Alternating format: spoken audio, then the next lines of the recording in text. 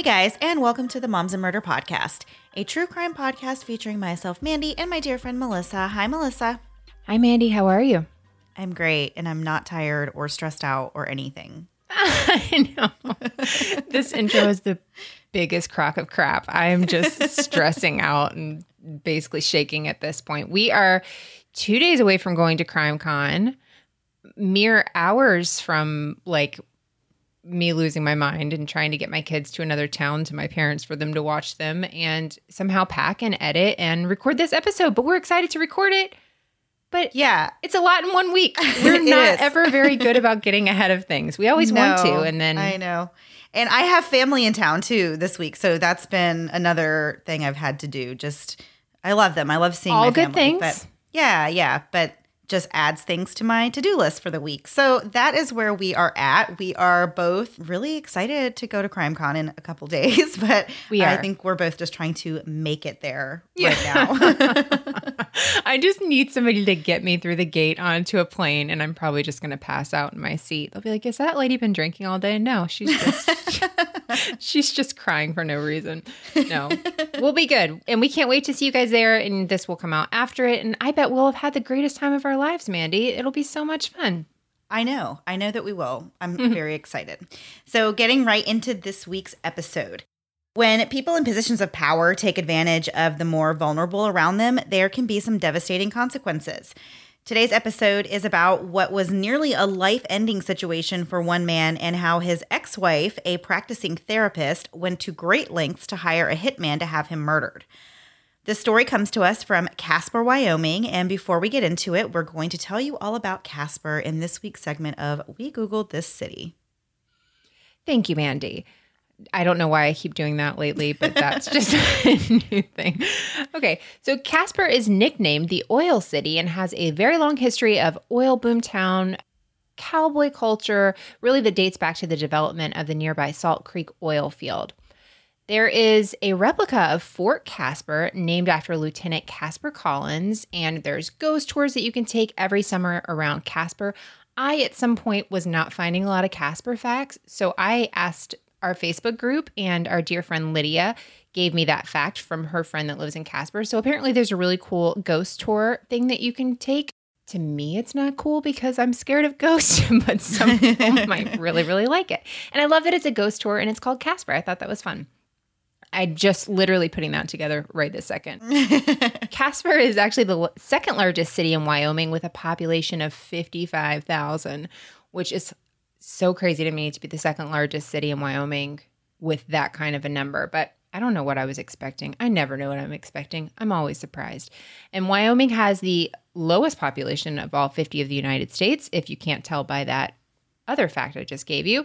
But Wyoming was the first state to give women the right to vote. Way to go, Wyoming.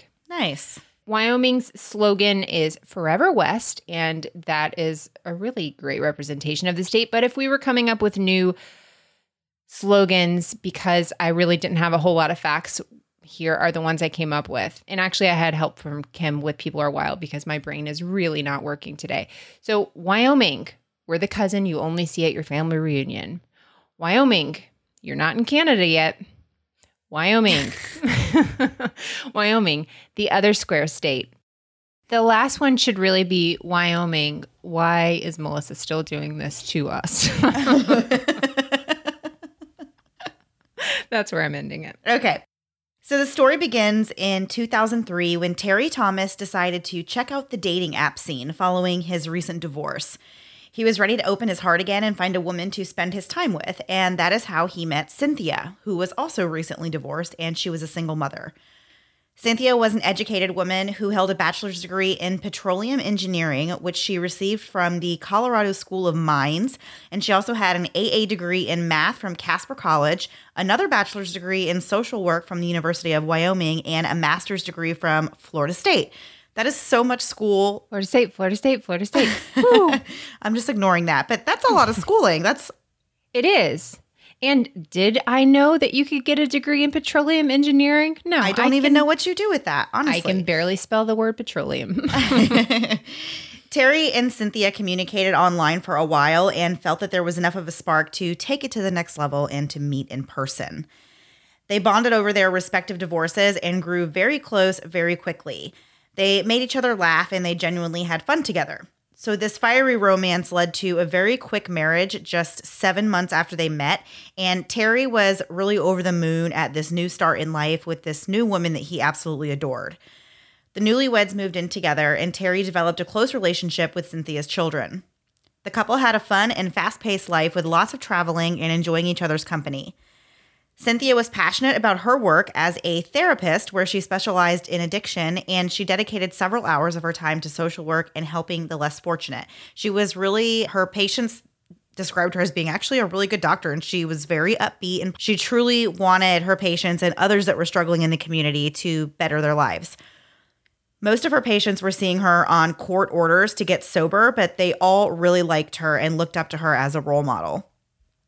Terry was a successful businessman making a 6-figure income as a fuel salesman, and the couple was very comfortable financially. They owned multiple homes.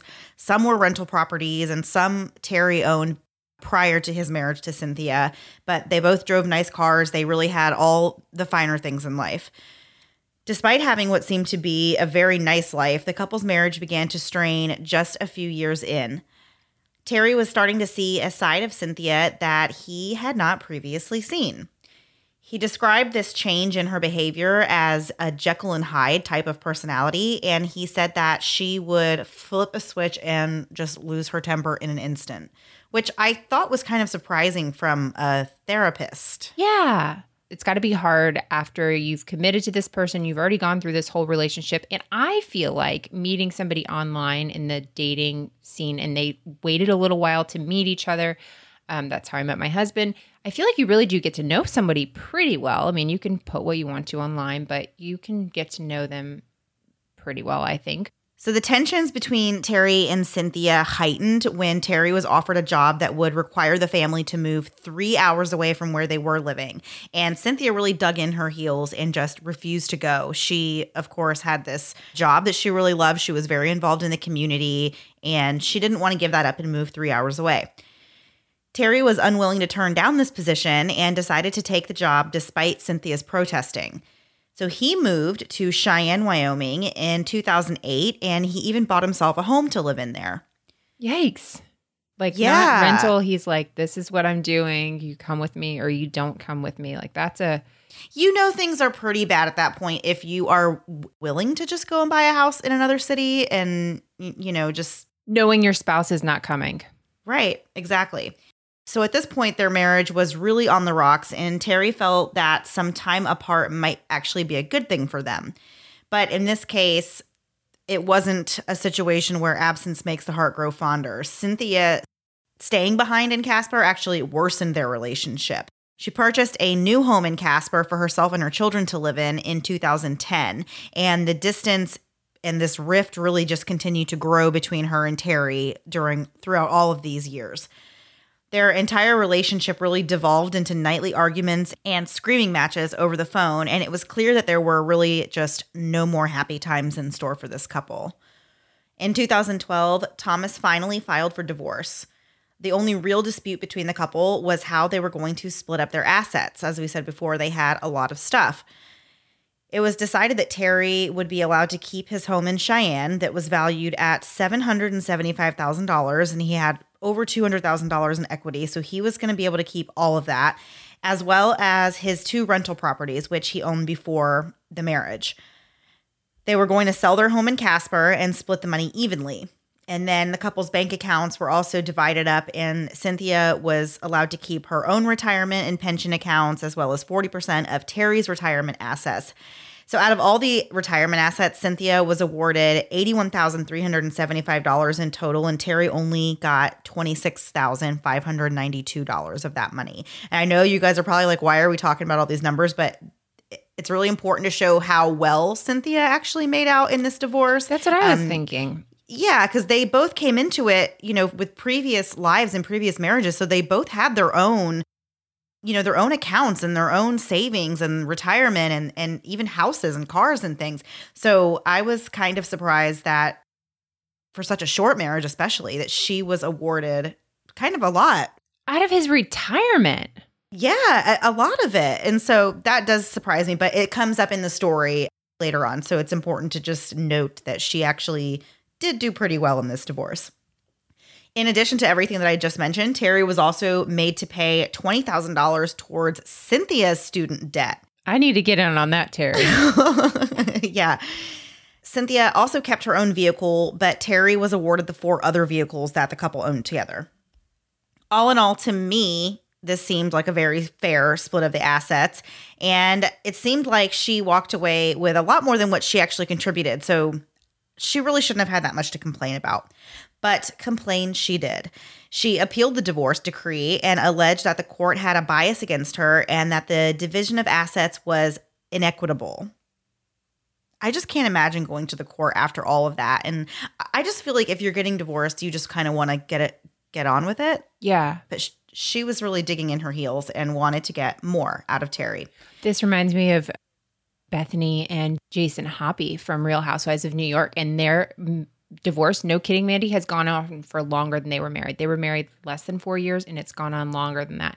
And every single thing they fight over, money, all that stuff. But it's like at some point they just want to hurt each other. And it almost seemed like she was just like, she would have been fine with the money she had, but she just wanted to hurt him, to me, and take everything he had. Like where it's not just walking away. She's going to hurt him. Yeah. In 2014, the Wyoming Supreme Court upheld the original divorce decree and the division of the assets, and the couple's divorce was finalized. Throughout the whole divorce process, Cynthia complained to coworkers about how she was being treated unfairly by the courts, and she spent a lot of time stressing over the financial side of the divorce and didn't want to give up the lifestyle and material things that she had kind of grown accustomed to while she was married to Terry. This realization that she would no longer have all of the things she used to have made her very upset, and she just flat out refused to accept it. Little did anyone know, but this very strong and intelligent woman who was this practicing and licensed therapist was teetering on the verge of a mental breakdown, and she was about to set a very serious string of events into motion. And we are going to get into the details of that after a quick break for a word from this week's sponsors.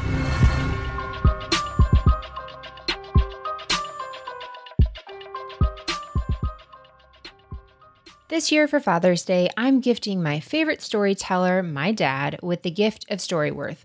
Growing up, I've always known when my dad had a story to tell, it was time to stop what I was doing and listen up. A few years ago in passing, actually, my dad told me the story of the first time he tried stand-up, back whenever I was a really small kid, and I had no idea he ever did that, and it made me wonder what other stories I was missing out on. With Storyworth, I don't have to wonder anymore. Storyworth is a subscription you purchase for someone you love, and each week they receive a question about their life, and they simply respond to the email with their answer. Best of all, you can edit the questions to be specific for your family. At the end of the year, they'll get the stories bound in a beautiful hardcover book. You can add stories, photos, and even invite other people to view the stories. I love how easy the site is to use and that there is no real work involved. The questions are sent, and you get everything from the sentimental to the hilarious. It's a really great way to learn those stories that your family member may have forgotten. Since the book is a year in the making, it's even great for a last-minute gift that once complete, you'll be able to share with your family for generations to come. For $20 off, visit storyworth.com/moms when you subscribe. Again, for $20 off, visit storyworth.com/moms when you subscribe. Summertime is my favorite time, which means I am spending more time soaking up the sun and trying to spend less time prepping meals for people that would gladly eat pizza every night if I allowed them to. That's why I'm loving HelloFresh. HelloFresh does all the meal planning, shopping, and prepping, so you can focus on a healthier you and a happier family. With HelloFresh, you get seasonal, simple recipes and pre-measured ingredients delivered right to your door every week. I can spend less time meal planning and grocery shopping and more time begging the sun to go down just a little earlier so my kid will believe me that it is, in fact, bedtime. All HelloFresh meals come together in 30 minutes max, call for less than 2 pots and pans, and require minimal cleanup. Minimal cleanup is my jam. A few weeks ago, I tried the chicken pineapple quesadillas with pico de gallo and Southwest spice. These were the perfect combination of spicy and sweet with a little bit of Southwest spice and pineapple in each bite. These quickly became a family favorite at my house. For $80 off your first month of HelloFresh, go to hellofresh.com/momsandmurder80 and enter momsandmurder80. Again, for $80 off your first month of HelloFresh, go to hellofresh.com/momsandmurder80 and enter momsandmurder80. And now back to the episode. So here's where the story really just takes on a life of its own. So Cynthia has evidently decided that the best way to deal with all of this feuding over the assets was simply to have her ex-husband Terry murdered. And she intended to use one of her very vulnerable patients to help her pull it off. The patient she chose was a woman who had been court-ordered to attend therapy sessions and to complete a program in order to regain custody of her children. Like, this lady is there to better herself, get her kids back. She just wants to do that. And Cynthia's looking at her almost like a target because she knows this lady is desperate. She chose this woman because through her therapy sessions, Cynthia had learned that the patient had previously had contacts in the Mexican cartel during an earlier time in her life, and she wanted her to use them to contract a murder for hire on Terry, who is like, I want to get in with the Mexican cartel. I thought you wanted to get out of being with them. Not Cynthia. Not Cynthia. Cynthia told the woman that if she did not help her find a hitman, she would have her sent back to jail and would not sign off on her therapy completion. Oh my gosh. Like, how sick is that to say, if you don't help me kill my husband, I'm going to send you to jail. I'm going to lie. It doesn't matter what you did. It doesn't matter how much work you did. You can't be with your kids because you won't help me kill someone. Right. And like, this person is very vulnerable. I mean, these are people that are like at their rock bottom. Like, she has lost her kids, like all that. And can you imagine your therapist, this person that you've been confiding in, and you're like going through this program and you trust this person, you think they are a doctor that is helping you and that is going to help you better your life. And then they're coming and asking if you know somebody that would do a murder for hire. Like, I just cannot imagine. No. Being in that position. The patient was stunned at this proposition, obviously, but she kept her composure and agreed to the arrangement, even telling Cynthia that she had this cousin named Frankie who she could contact about such a job. This woman really thought on her feet. So all the while, this woman was planning on calling the police as soon as she was out of there and able to do so. So when the police first heard this allegation that a therapist had solicited her patient in a murder for hire plot, they were skeptical that it was even true. And they wondered if this patient was suffering from delusions or possibly had like a personal vendetta against Cynthia. But of course, they had to at least check it out to be sure. Special Agent Tina Trimble and Sergeant Sarah Nelson were put on the case and came up with a plan to have the patient wear a wire during her therapy session with Cynthia and hopefully to get her to talk about the plan to have her husband murdered. While this operation was going on, the two female officers actually had to go hide in a like coat closet, or was it like a janitor's closet, I think? Mm-hmm. And they had to hide in there to be able to hear this while other officers are all around this building, you know, from the outside. But they have to be obviously super, super careful. And again, they don't even know. They're still kind of skeptical at this point. Like, you know, this lady could just be pulling our leg and we're, you know, doing this whole thing and it's not even true. So they knew they were putting the patient in a really compromising position as well. If Cynthia were to notice a wire or realize she was surrounded by all these agents, of course, things could get very ugly very quickly. But the patient was really confident and cool, and she walked right into Cynthia's office and played her part well. I was amazed because you can hear the recordings. I listened to the recordings of this lady, and she just doesn't bat an eye. Just everything they talk about, she doesn't sound nervous. She sounds like, yeah, I'm just going to get my cousin Frankie. You know, it's a very just business-like conversation. No qualms whatsoever. Like, I would be shaking like a leaf in there, but she, you know, she knows that this is going to, you know, hoping that this will help. So when she went into the office, she asked Cynthia about this specific folder, or it was like a file that Cynthia, I guess, had either shown her before or had mentioned that she had before. And this file contained a lot of information about Terry. And this is all information that would be necessary to give to a hitman, like pictures of Terry and his address and the layout of his home, where he works, what his schedule is, all those kinds of things. So Cynthia immediately put on gloves and she pulled this file out of her cabinet. And this whole time she's talking and making these comments about how she didn't want to have fingerprints on the file. And so that's why she put the gloves on. And then she started like wondering out loud if Clorox wipes will clear away fingerprints. So she has clearly put a lot of thought into this, down to this like detail. Yeah. Of not even touching these pieces of paper, because she knows, you know, what she's doing is obviously very, very serious and very against the law. So she continued to talk about the specifics of her plan, saying that it would be great if the murder could look like it was a suicide. And she boasted that she would have this airtight alibi. And then she said that her alibi would either be that she would be at work or she would be at Macy's. I know. I was like, Macy's the person or Macy's the store? Because Macy, the person, seems like a better alibi. But I guess, if she's at the store, then she's banking on surveillance cameras and everything to show she's somewhere else. But yeah, I thought that was a funny one too. So her plan was just to hang out at work and then just go to Macy's for the next few days. I didn't, it was just so random. I didn't understand why that was the case. So the police that are listening in on this conversation are, of course, absolutely astonished at what they're hearing. But they had already instructed the patient to try and get Cynthia to actually schedule a meeting with the person that she believed was going to be her hitman. The police had actually already asked a Hispanic officer if he would be willing to go undercover as a member of the Mexican mafia. And he was going to pretend to be the patient's cousin Frankie. They had already set up a fake phone number for Cynthia to call to make these arrangements and to set up a time for payment, which once they exchange money, or especially if they, once they discuss money, but especially once they exchange it, that makes it an official transaction. Right. That's what the police need as evidence. So that's what they're trying to get her to set up. So the patient made the first contact with cousin Frankie, and she did this while she was in Cynthia's office. So again, this patient did such an amazing job.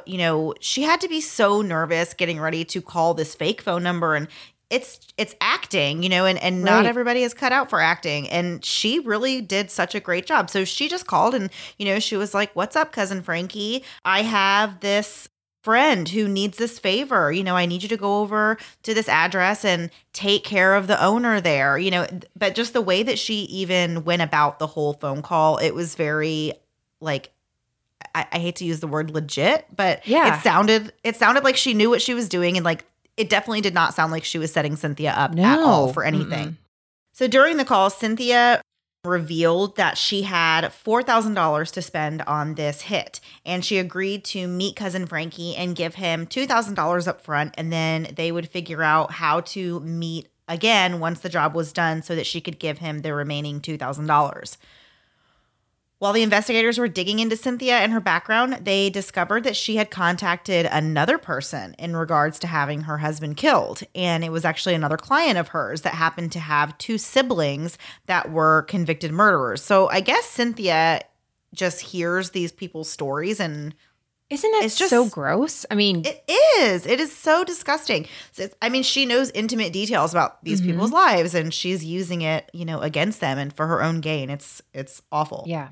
So after they learned that she has actually gone around and asked, another person, well, now the police are kind of scared that she may have gone and asked multiple people to kill Terry. And at this point, they felt that these threats were serious enough that they really needed to bring Terry in on what was happening, because they didn't tell him in the beginning that they were going to be investigating this allegation that this patient had made, because, of course, they don't know the dynamic between him and Cynthia. They don't want to cause any problems that aren't, may or may not be there. So he wasn't even aware of this at this point. But once they started finding out that Cynthia was apparently serious enough about this to ask multiple people to help her, they really knew that they had to tell Terry and make sure that he was safe. So when FBI officers arrive at Terry's home, he was obviously extremely confused about what they were doing there. I can imagine FBI officers just coming to your house one day. And when they break the news to tell him that his ex-wife had actually put out a hit on his life, his jaw really just hit the floor. He absolutely could not believe that this was real, and that this woman he had spent so much of his life with had actually taken these steps to hire someone to murder him. But he did later tell officers about an eerie case of foreshadowing that happened just a couple years before he filed for divorce. We mentioned earlier that the couple had been in a very rough patch for a very long time leading up to their divorce.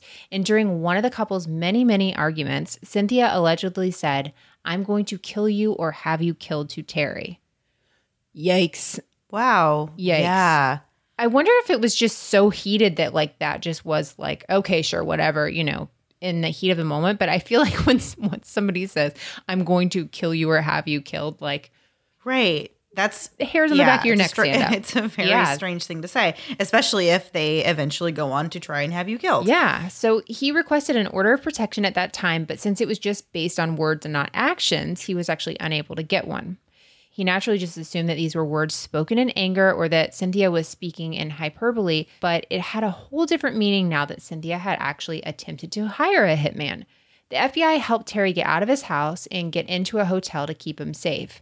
Terry was super thankful that the police were on his side, but he was still terrified because no one knew just how many people had been approached about murdering him. So he brought along his gun with him just in case he was attacked. Okay, so now they know of 2 people that she sat and talked to. How many more people are out there? She's talking to these patients every day. She could have 5 more people on this. But also, why are you having multiple people in on this? Like, isn't that the first rule of any sort of, not that I'm giving rules out, like hitman or murder or anything? Like, you don't want a bunch of people to know about it. That's just more people that can talk. So this was obviously a very stressful and very scary time for Terry, as you can imagine. While the investigation was going on, the FBI had Terry moving from place to place, never keeping him in the same spot for too long for his safety. Terry said he felt like a prisoner in his own body during this time. He couldn't tell his family or his friends where he was. He couldn't focus on work, and he spent every day just praying for everything to get resolved and for peace of mind that he was safe. And there is still more to this story that we are going to get into right after one last word from this week's sponsors.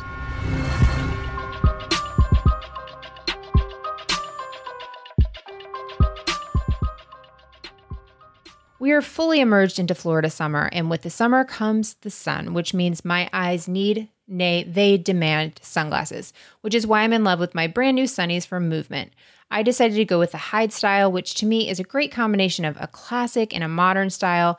And best of all, my new sunglasses are super adorable and light. I've always hated actually wearing sunglasses because they feel really heavy on my nose, but these are perfect. And like all the Movement styles, it came with the option of polarized lenses, which I went with, so I never have to worry about the harsh summer light on my sensitive mole eyes. Movement doesn't think you should have to choose between overpriced designer sunglasses and cheap shades that won't last you all summer. Movement sunglasses start at $60 and no pair price is over $95. So you're guaranteed to find a style you love with quality that doesn't break the bank. They've sold over 2.5 million products across more than 160 countries, and their collections are always expanding. Get 15% off today with free shipping and free returns by going to mvmt.com/moms. See why Movement keeps growing. Check out their expanding collection. Go to mvmt.com/moms. Join the movement. Mandy and I have had our Rothy's for a few weeks now, and I can gleefully say these are my favorite pair of shoes, and there's not even a close second. We're headed to CrimeCon this week, and I am only packing my Rothy's and a pair of heels. I can't think of any other pair of shoes that would be as comfortable to wear for 4 days of conferences and all the walking I've been warned I'll be doing. All this while being stylish and versatile. They are the everyday flats for life on the go. They'll go with everything from traveling in my comfort wear, aka my mom wear, to dresses and skirts. And Rothy's are seamlessly crafted from recycled water bottles, and yet they are somehow still ultra comfortable as soon as you put them on. To date, Rothy's has diverted over 25 million water bottles from landfills. They also need no break-in period, which is a dream when you can find cute shoes that you just want to wear. And best of all, if they need a little refresh, you can just drop them into the washing machine. It's like they were made just for me. Plus, Rothy's always comes with free shipping and free returns and exchanges. No risk, no worries, no reason not to try. Check out all the amazing styles available right now at rothys.com/moms. Go to rothys.com, that's rothys.com/moms to get your favorite flats. Comfort, style, and sustainability. These are the shoes you've been waiting for. Head to rothys.com/moms today. And now back to the episode. So now we're at the point in the story where Cynthia is going to finally have this meetup with cousin Frankie, who is actually an undercover police officer, as we said a little bit earlier. And she's going to be dropping off this $2,000 to contract this killing, this murder for hire on her ex-husband, Terry. So she's going to meet with cousin Frankie and give him the money and discuss all these other pertinent details that he will need to carry out this killing. This was a huge operation for the FBI, who knew that they only had one shot to get this right and to get the evidence that they needed to prosecute Cynthia. The plan was to meet up in a gas station parking lot that was 75 miles away from Cynthia's home. She was supposed to show up and identify Cousin Frankie's car and get inside of it, where, of course, there would be cameras rolling. A SWAT team, as well as several undercover agents, were put on the task just in case anything unexpected were to happen. The undercover officer playing the part of Cousin Frankie had never done this type of undercover operation before, because typically he just worked on narcotics cases, but he had never done anything as serious as a murder for hire. So he was also nervous going into this meeting because he didn't really know what to expect. Once all of the officers had taken their places, all that was left to do was wait for Cynthia to show up. But the time that they agreed to meet came and went, and there was no sign of Cynthia. But a few minutes later, she called Cousin Frankie and she confirmed that she was still coming and she was sorry, but she was running a little bit late. When Cynthia finally arrived, the police were happy to see that she was alone and she hadn't tried to bring any friends along. After spending several minutes just sitting in her own car while the FBI and SWAT teams are just kind of standing around looking at her, Cynthia finally called Cousin Frankie and just kind of randomly suggested that they move to a different location than the one that they were at.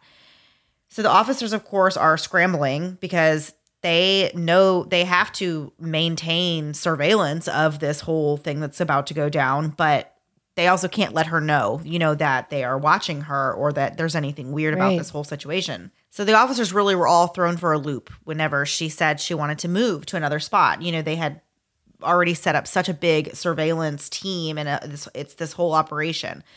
So when they get to this new location, Cynthia got out of her vehicle and she got into the car that she believed belonged to Cousin Frankie. She was visibly nervous and a little standoffish when she first got into the car, which, no kidding, I feel like the gravity of what you're doing, I hope, would start to sink in at that moment. Right. When you're getting in this guy's car and what you're there for, I would think that would be a heavy moment. Yeah. So in an attempt to lighten the mood and make Cynthia feel more comfortable, the undercover officer posing as Cousin Frankie came up with this brilliant idea, and he really flipped the script on Cynthia, and he jokingly asked her if she was a cop trying to set him up. That was so great. That was so awesome because it just made Cynthia absolutely forget about the fact that he could be a cop. And so she relaxed and just got down to business. She pulled out the file that she had created with all of Terry's personal information. And she was explaining, this is the layout of the home. It's 1,800 square feet. It's this big house. This is the best place for you to, go inside. I think she told him to enter through the dining room. And she had said that, at this time of night, this is what he's usually doing. So, you'll find him in his office or you'll find him on the couch if you go at this time. She was giving all of these details to help along this murder. Wow. So it's just all very incriminating, and now all of this is on tape. They have her saying all of these things. So meanwhile, while she's in the car having all this conversation, she's also doing a lot of ranting and raving about all the reasons why she's just really wanting to have this murder carried out. And she's talking about how she and her kids are going to be homeless once this divorce is finalized and the house that Terry is now living in is going to no longer be her home.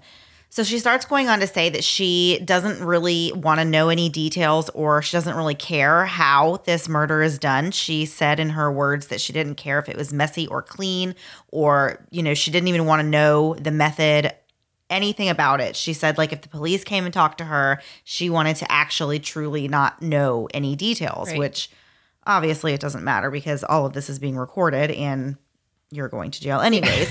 But something interesting that she also said was that she had actually been planning this for 6 months and she was just waiting for the stars to align and for the right person to come along to be her hitman.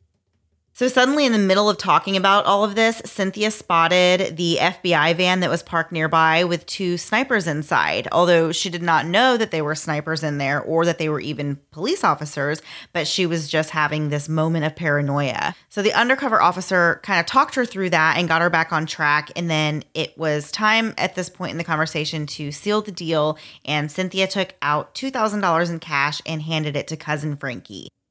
The two of them came up with a plan for how she would pay the officer the other half once the job was completed. And Cynthia had actually put a lot of thought into this part of her plan, and She knew that she didn't want to have, I guess in her mind, it was smart of her to not have any contact with this hitman again after this meeting. And they were going to use a code word. So whenever he were to send her a text message or call her or alert her in some way, he would need to use the word gym, like going to the gym. And that would be the code for the job is done and Terry has been killed. So they agree that they're going to do this texting thing where, they send we're going to meet at the gym sort of thing, which means Terry's dead. And Cynthia would then know that that's when she needs to go and meet Frankie at this specified location to hand off the additional $2,000. Now that she's just exchanged this money for murder, the police had enough to arrest her, but they wanted to give her one last chance to back out of the whole thing. The undercover officer told Cynthia that he would be killing Terry within 24 hours and that once they left the parking lot, there's no turning back. Without skipping a beat, Cynthia snapped back that she didn't want to turn back. After what was nearly a 3-hour meeting, she then got back into her own car and drove away. So the police technically have enough to arrest her at this point, but they decide to just follow her and try to get even more evidence against her. They let her return to her day as normal, and then at 4 a.m. the next morning, cousin Frankie sent a text to Cynthia's phone telling her that Terry had been successfully murdered. I guess, I'm going to the gym, basically is what he said. Right, yeah. Upon hearing the news, Cynthia walked outside her house to smoke a cigarette. Officers were already staking out her house and they moved in to arrest her. But first, they gave her the fake death notification. They approached her as though they were legitimately there to tell her that her ex-husband had been killed and that they needed her to come down to the police station just to answer a few questions. That way they could figure out, what happened to him. So the officers even say, hey, Cynthia, we know you're so upset about this. We'll just drive you. You don't need to be driving in this state. So they drive her to the police station to have this conversation with her. So once Cynthia's in the interview room, though, she starts to kind of realize something's going on, and the police reveal the truth about why she's there. They confront her about whether or not she had hired this Hispanic man for a contracted killing, and of course, Cynthia denies the allegation. I have no idea what you're talking about. I would never do that, blah, blah, blah, until the police tell her that they knew she had done just that. One officer says something along the lines of, well, your ex-husband's not dead. And before Cynthia could even process what had just happened, she was placed under arrest for solicitation to commit first-degree murder. Cynthia attempted to feign incompetency, but her attorney believed she was competent. And after several competency hearings, it was determined that Cynthia would stand trial for her actions. Cynthia ended up pleading guilty to a lesser charge of aggravated kidnapping, which carried a sentence of 20-plus years in prison. Terry spoke in court about how his life had been completely changed as a result of Cynthia's actions. He said he still lives in fear now and has a much harder time trusting people. His life has been forever changed since this has happened.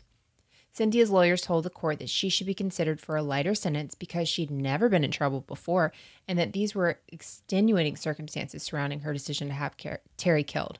AKA, she wanted to keep money and he was in the way. All right. So Cynthia said at the time that her life was in shambles. The couple's divorce had taken a toll on her. She didn't have a car and she was severely in debt.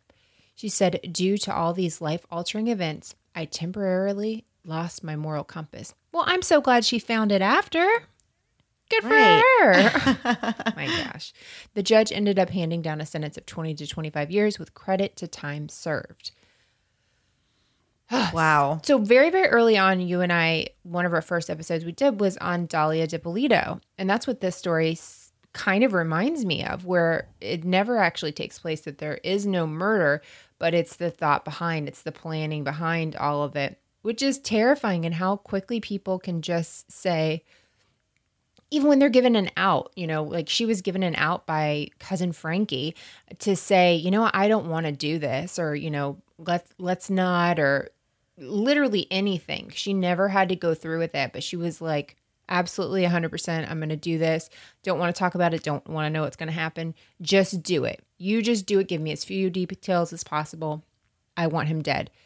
Oh, it's in my brain. It just is so easy for her. I don't know how to explain that. It's so easy for her to just kind of say that. If you're the one committing the murder, that's one thing, right? You have to actually go through with it. But to pay somebody and everything, it's like you're kind of washing your hands of it. I don't know. It's just so gross. So I'm thankful that Terry was never killed, and thankful that this patient was able to come forward and was brave enough to come forward and didn't, fall prey to her. Just that person's a victim too. Right. Yeah. She was very fast thinking right from the beginning whenever she first heard this, idea that Cynthia had. And honestly, if it wasn't for her, I mean, Cynthia may have actually hired a hitman and had him killed. I mean, she had like several people in the wings waiting to do it. It was just a matter of who was going to do it. She was going to have it done. And thankfully, this one patient goes to the police and was able to do all this. My goodness, this person was just pretty incredible to be able to, keep her cool with all of this. So hopefully her life and her kids, all of that worked out, because I really need a good ending to something in this story. So that was the story for this week. Before we go for the week, we're going to do our last thing before we go questions. And the first one is one that is really interesting. It's from Katie M in our Facebook group. And she's actually asked this. I've seen her ask it a couple different times. So I wanted to do this one. So she wants to know, what is our Myers-Briggs personality type?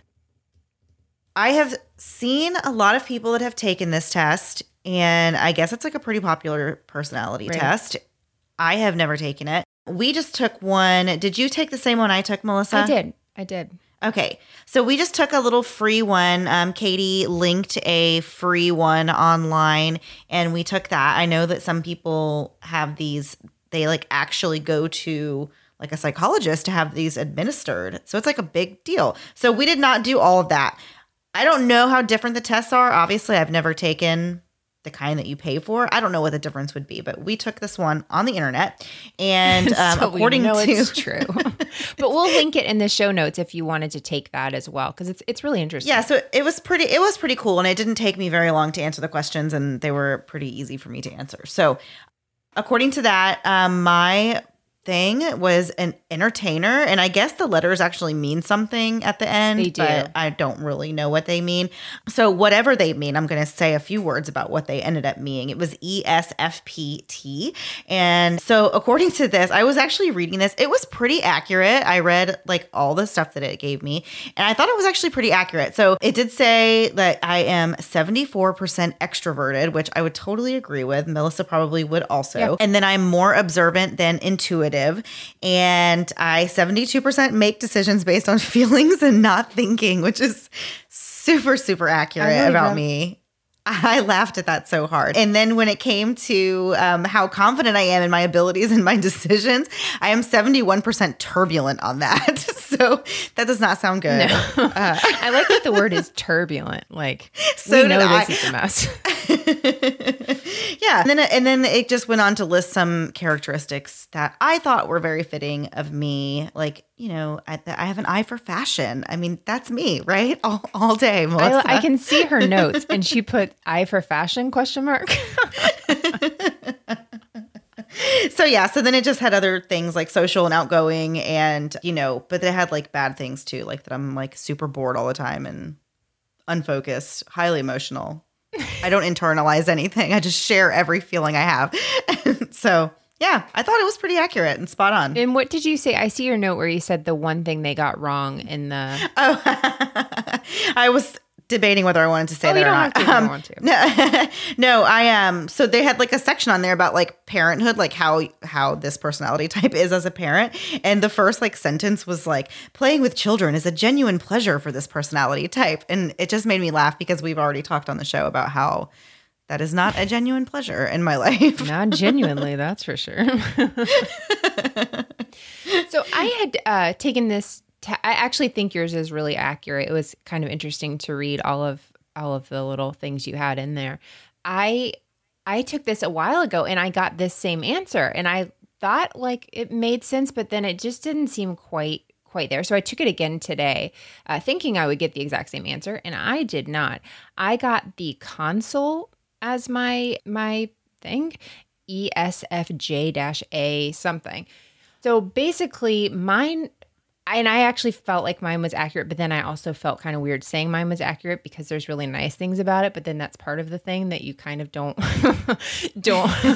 believe those things and don't want to like share those things. So a couple of the notes they had is the best careers are the additional benefit of providing their most important requirement, to feel appreciated and know they've helped someone. You know me, and like if I feel like I've helped somebody in something, like that's my favorite thing in the world.